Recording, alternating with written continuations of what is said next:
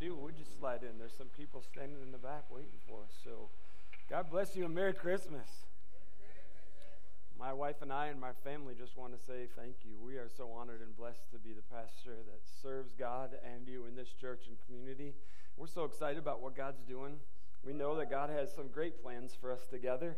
And as we come into here this Sunday, I was thinking last Sunday was the last Sunday of the year. We've got one more to go. So we're going to do that one and keep it going, believing that God is doing something significant in our lives. He is. And so as we prepare ourselves, I think Christmas Eve is one of my favorite services of the year. As we just pause, there's been a lot of hecticness. There's a lot of craziness in life and a lot of stuff going on in your families. Probably had some stuff going on today. Maybe some of you had to work, and tomorrow you get together. We understand there's tons of emotions that go with holiday seasons. There's some stress involved. There's some challenges that are involved. You have some family issues. Some people that are broken. They're hurting. Their family is broken. Their family has been broken recently. There are other people in our church that are going through some stuff, and not just in our church, your families in the community. I want us to just pause for just a moment before we read some scriptures and have our communion tonight. I want to share with you that, we do have several members going through chemo. Some are going in the hospital. We're so blessed to have Sandy here tonight with us, her and Dave. And she's going through her chemo treatments, and she has not been able to be out for quite a while. And so it's so blessed to see her walk through the door back there. Kim and I prayed with TJ tonight and little Moses, as you know. We as a church have been praying for him. He's just a little boy of 12 years old, and he is not well, and he's in the last stages of the disease that's taking his life. And so as a family, they're there over off Marana Road. They come into church. It's just, they have been such an incredible blessing to us, and we lift them up. And right now, there's a lot of needs. We just want to pray. We're so grateful for this time of year. What would we ever say to a mother like TJ who's looking at her little boy if there wasn't a hope in Jesus? What would we say to Dave and Sandy as they're going through chemo treatment? What would we say to Mike and Judy? They're in the hospital right now, and Mike and his condition he's in, Rick Sword, the many others that we have going through stuff right here, some that don't want to be mentioned publicly, and then the homes that are empty tonight because their loved one is gone. If it wasn't for Jesus, what would we do? We would have no hope, no words of comfort, nothing. My heart breaks for the world who thinks there's nothing else. It breaks because there is no hope in their life. If this life is all there is to hope for, you're pretty screwed. I'm serious. It's just like, come on, man. There's so much more. And then there's so much more because of Jesus in this life. And to know that we have the hope of afterlife is incredible. And so as we just want to lift each other up, maybe there's some people with some needs right around you. We want to pray for one another. We're a family. This is family prayer time. And so I hope that you'll do that with your family at dinner tonight, tomorrow, whenever you have it together. Just pause for a few moments to say thank you and just lift our needs to Him. And so, Father, as we come to you right now in the name of Jesus, we're a family. We're blessed. We're excited. We have great days. We have challenges. We have some members that are hurting. Some brokenness, some dysfunction in our family. Thank you for Jesus. Thank you that it's not just that we have to exist, but that we have hope, and that, Lord Jesus, you came to give us life to the full. And so, God, we ask peace over the brokenness. We ask your grace in the hearts of those that are hurting and in need tonight. We just pray for TJ, for Moses, for the kids, for the family, for Lloyd, Lord. Get a hold of his heart. He needs you. Lord, we need you. May every person in this room tonight come to a revelation of the newness of the reality of God in their own personal life. Lord, there are people here tonight that maybe don't even believe in you. Lord, we love you and we ask for mercy on their behalf, that you would make yourself tangibly real. For those that are watching at home and online, across the country and around places, Lord, we just ask you to just be in their homes, bring healing and help into their hurt and their hearts of brokenness.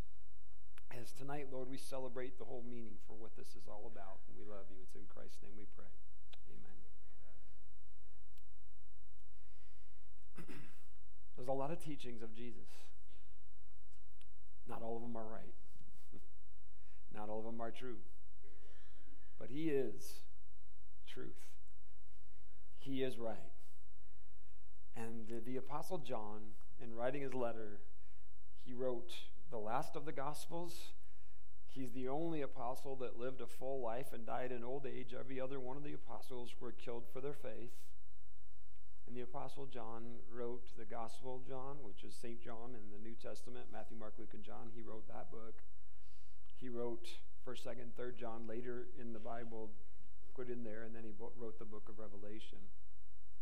And as he was called the Beloved. He had a very personal and real relationship with Jesus that was different than the other apostles, and that's why he was called the Beloved. And as he wrote to us in his epistle, the Gospel, in the Gospel of John, I want you to understand when you read that book, and it's the first one I tell everybody, if you're just new to reading the Bible, go to the book of John. And the reason I tell you that is because it was the Gospel written about Jesus to a general audience. Matthew is written to the Jew, and it has all kinds of prophetic things and law that are involved in it to show to the Jews that Jesus was the Messiah.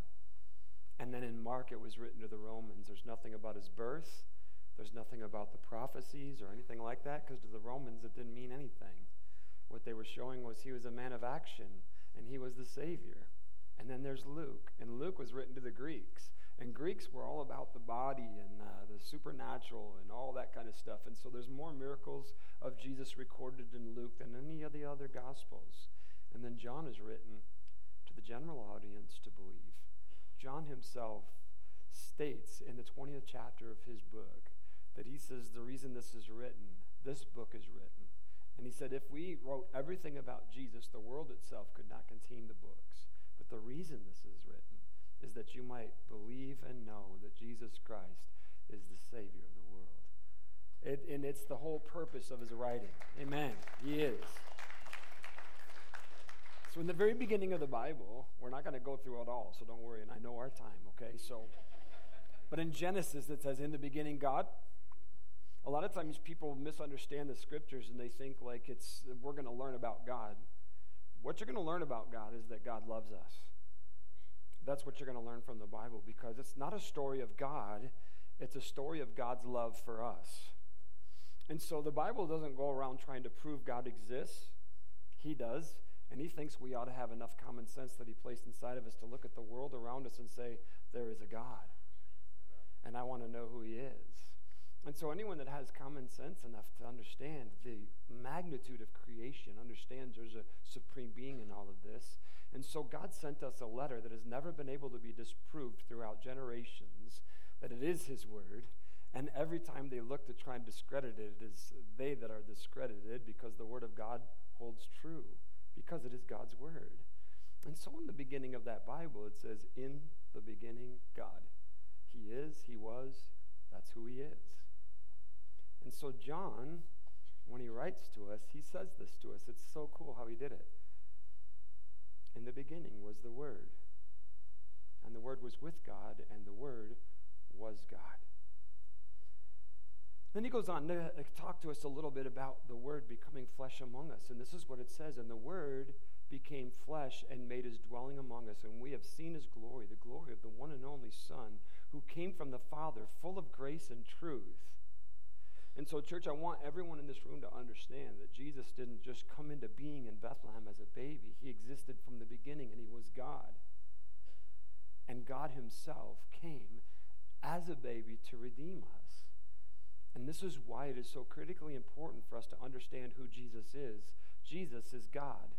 He's not some dude. He's not a man. He's not a prophet, although he did fill the role of a prophet. He is God. And he is God in flesh.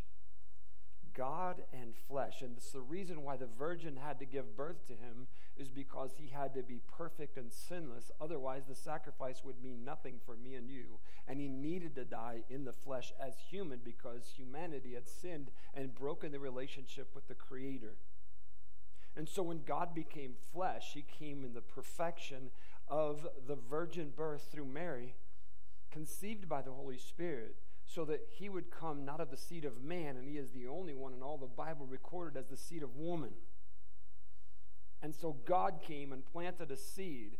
A lot of our scientists think they're so smart and stuff when they're doing this interview, all that crap they do, we're going to make, God's like, I did this already, guys, just catch up to me here, I just did it, And he did it way before we understood any of that stuff, and he planted that seed within her, and then God became flesh and dwelt among us. Now when he lived and he died and he rose from the grave, the Apostle Paul wrote something to the church in Romans that is like such an incredible thing when he wrote it. God showed his great love for us by sending Christ to die for us while we were still sinners. I mean, here's the crazy thing, man. We struggle with love and we struggle with doing stuff for people unless they do something for us. And that's not love. Love is doing it because love says, I want to help you. I want to fix you. I'm there for you. And it's not waiting for reciprocation. It is offered. And John wrote also in John 3:16, you know this verse, everybody does in the whole wide world. For God so loved the world that he gave his one and only Son, that whoever would believe in him would not perish but have everlasting life. And so this gift that God gave to us was for all of us. And the reason that he came, he tells us in John 17, as he prayed for us, he said, Father, glorify your name, for it is this reason that I came. And Lord, here I am, now let it be done and be glorified. And he went and gave his life for us at the cross of Calvary. When he cried, it is finished, there on the cross, and he gave up the Spirit to the Father, the Word of God tells us that in that death, the earth shook. There was a great earthquake. There was darkness on the face of the earth. And there was this amazing thing that took place, church. We don't understand it. I don't understand it. We'll never grasp it, understand that when Jesus Christ died, that he took your sins and mine upon himself, and he paid that penalty, that judgment of God himself. It's beyond our comprehension that God would take the punishment on himself that is due us so that we don't have to take it. And then here we are as people being offered by God this incredible gift. He says, I've paid the price, come to me. And so many people in their arrogance say, who are you? Prove yourself to me. And he gave his life for us. He loves us. He's reached out to us. There's evidence, tangible evidence of him everywhere we go on planet Earth. There is evidence of God. And so Jesus, when he was there with the disciples, right after he did the high priestly prayer, Father, glorify yourself, went to the garden. Before he went to the garden, he was in the upper room with the disciples. And they were eating the Passover, And as they were having the Passover, Jesus said, I have longed to have this Passover meal with you. It's the last time I'm going to do it until it's fulfilled in the kingdom. And he said he won't have it again until we're all together. And he broke the bread and he said, take and eat. This is my body which is broken for you. And they did it. They didn't have a clue. Didn't understand it. Then he said, take this cup and drink it. It's the blood of the new covenant. It's my blood which is shed for the remission of the sins of many. And so Jesus is doing this table service to the disciples around the table, and they're taking it and they're doing it, but they don't know what's going on. They had no idea that in just a few minutes they would be walking outside and Jesus would be arrested. The next day he would give his life for us and be broken. But he told them this. He said, as often as you do this, break this bread, drink this cup, do it in remembrance of me. So as we come into Christmas celebration and we think about the baby, understand that there's always a cross behind that manger. Understand that, church. He came for a purpose, for your redemption and mine. And as he did this, he invited us to his table. And he said, would you come and be a part of what I'm doing? Would you come into relationship with me? And so what we do here is what we practice is an open communion. I want you to understand this. There's no alcohol in the drink. We understand we have people recovery. We use grape juice, 100%. There's no alcohol in it. And we have bread. And so we by that is that anyone and everyone is welcome at the Lord's table. Jesus Christ has invited us all to him. But he did say to us, don't come and drink it unless we're in a relationship together. And so if you don't know Jesus, you need to know him. It's critically important. I talked about it on Sunday when we were talking about the church, and the Apostle Paul wrote in 1 Corinthians 11, don't you dare eat that unworthily because you'll mess yourself up. You don't come to the table with dirty hands and an impure heart. He said before you come to the table of the Lord, you need to talk to him and have him examine your heart, not your neighbor's heart, not your family's heart, not everybody else's heart. He said, examine your heart. Examine it before the Father. I promise you the Holy Spirit will prompt you. And if there's anything in your heart that is not right between you and God, he'll let you know. And you need to repent of that and get that out of the way. And then you need to come to the table of the Lord and receive the communion, because this is done in remembrance of what he did for us. So as we celebrate Christmas, the purpose of it is to remember that we were bought at a great price, that God himself came for us, he loved us, and he redeemed us, and he gave us this incredible opportunity, church. It's amazing. And so we're going to have a few moments where we examine ourselves, and I'm going to take the lids off the communion. What I did today is place the communion on the altar. This is what we call this place right here. Place where we come and do business with God. And so there's no better place for the communion table to be set than on the altar itself. And what we're going to ask you to do, if you would please, is to come down this aisle, and those on this half of the church come down that aisle, pick up your communion stuff, and if you would, go this way around to your seats. And this is what we're going to do as we practice the communion. What we're going to ask you to do is just receive it, the cup and the bread. Take it with you, and you have communion with the Lord when your heart is ready. We will not do it as a public, like, hey, everybody eat it, everybody drink it. You need to do it as a personal time with you and God in your seat. Take it with you. And if you have children and you want them to have communion, that's between you, them, and God. That's up to you to determine what you're going to do, okay? But everyone's welcome. If you're physically unable to get up, after when everyone else is served, we will ask, and someone can raise a hand, and we'll bring that out to you to serve you. And after that, we're just going to have one song and a closing time. This is a very special and meaningful time for us as a church and as a people. This is a time that God has set aside for us to know who he is in a personal and real and tangible way. And so if you would you bow your head, and let's examine our hearts before the Lord.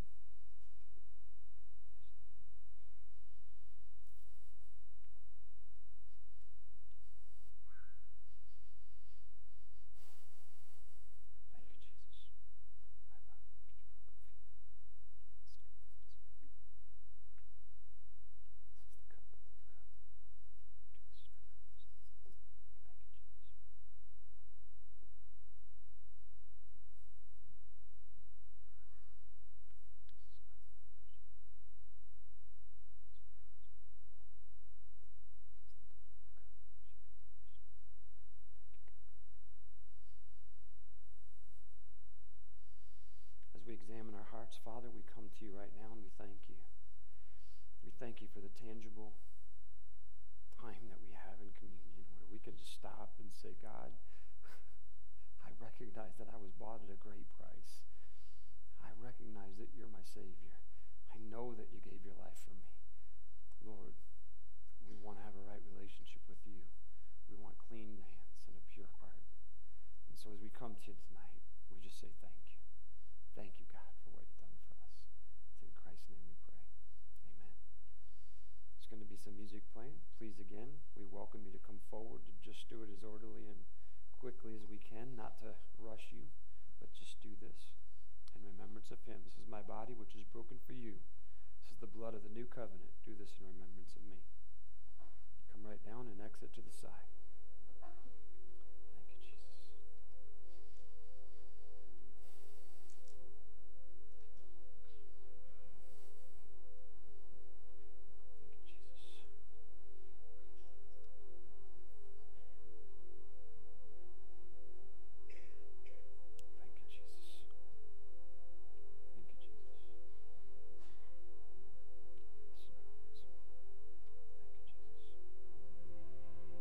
The blood of the new covenant.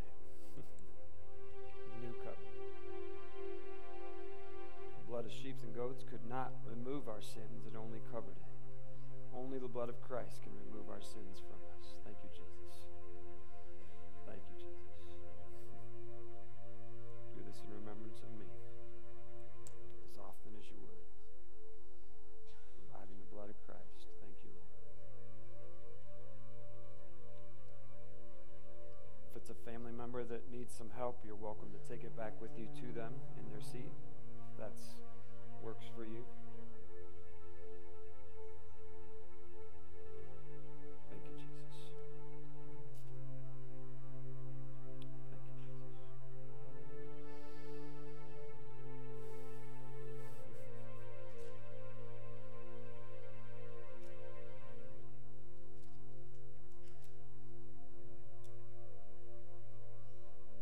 Thank you, Jesus. Thank you, Jesus. Thank you. Thank you. Thank you. Thank you, Jesus.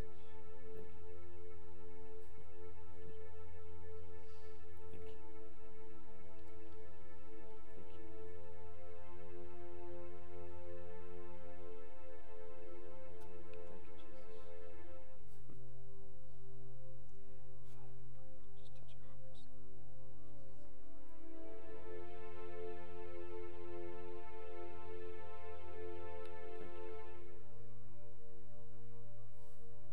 you.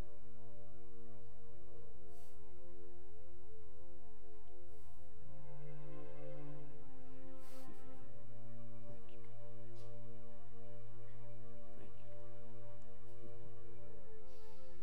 Thank you. It's my body which is broken for you. Do this in remembrance of me. It's the blood of the new covenant. Thank you. Shed for the remission of the sins of many.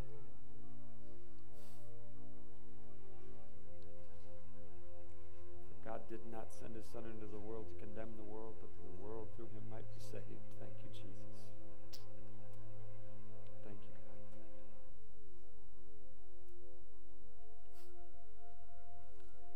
Thank you, God. We are humbled that you would love us like this.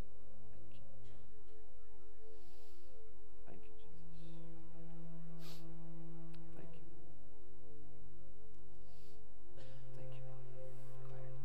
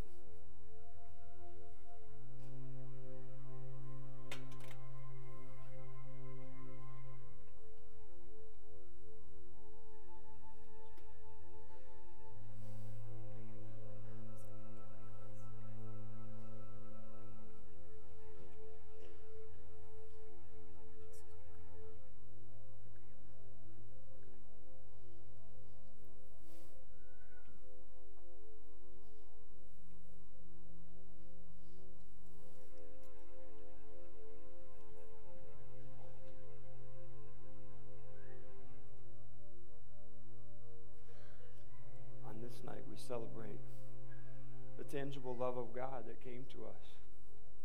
In John's writing in the first letter of John, which would be one of those 3 books just before Revelation, he said, God is love. He is love. Therefore, when we understand that, if there is no God, there is no love. One of the things that frustrates the world around us is the ever pursuit of love with an inability to find it without knowing who he is. And therefore, church, what we celebrate tonight is the fact and understanding that we have received love, and it is God himself. And therefore, as we share that together and understand that, we have the tangible expression of love within us, the Lord Jesus Christ. And therefore, we are to go out and share that love with the world. And this is what God did. For God so loved the world, right? That he gave. And therefore, when we leave the church, it is the call of God that we would share his love with the world around us, expressing not only in words that love, but tangibly living that love in the flesh, in the world. For we were called as salt and light to this world, to be the tangible hands and feet and the embracing of the gospel of the Lord Jesus Christ.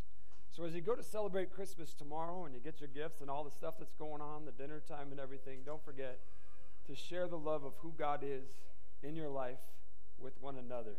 We as a church want to sing one more carol together before we dismiss you to be with your families. So would you stand with us as we come together to sing one final Christmas carol?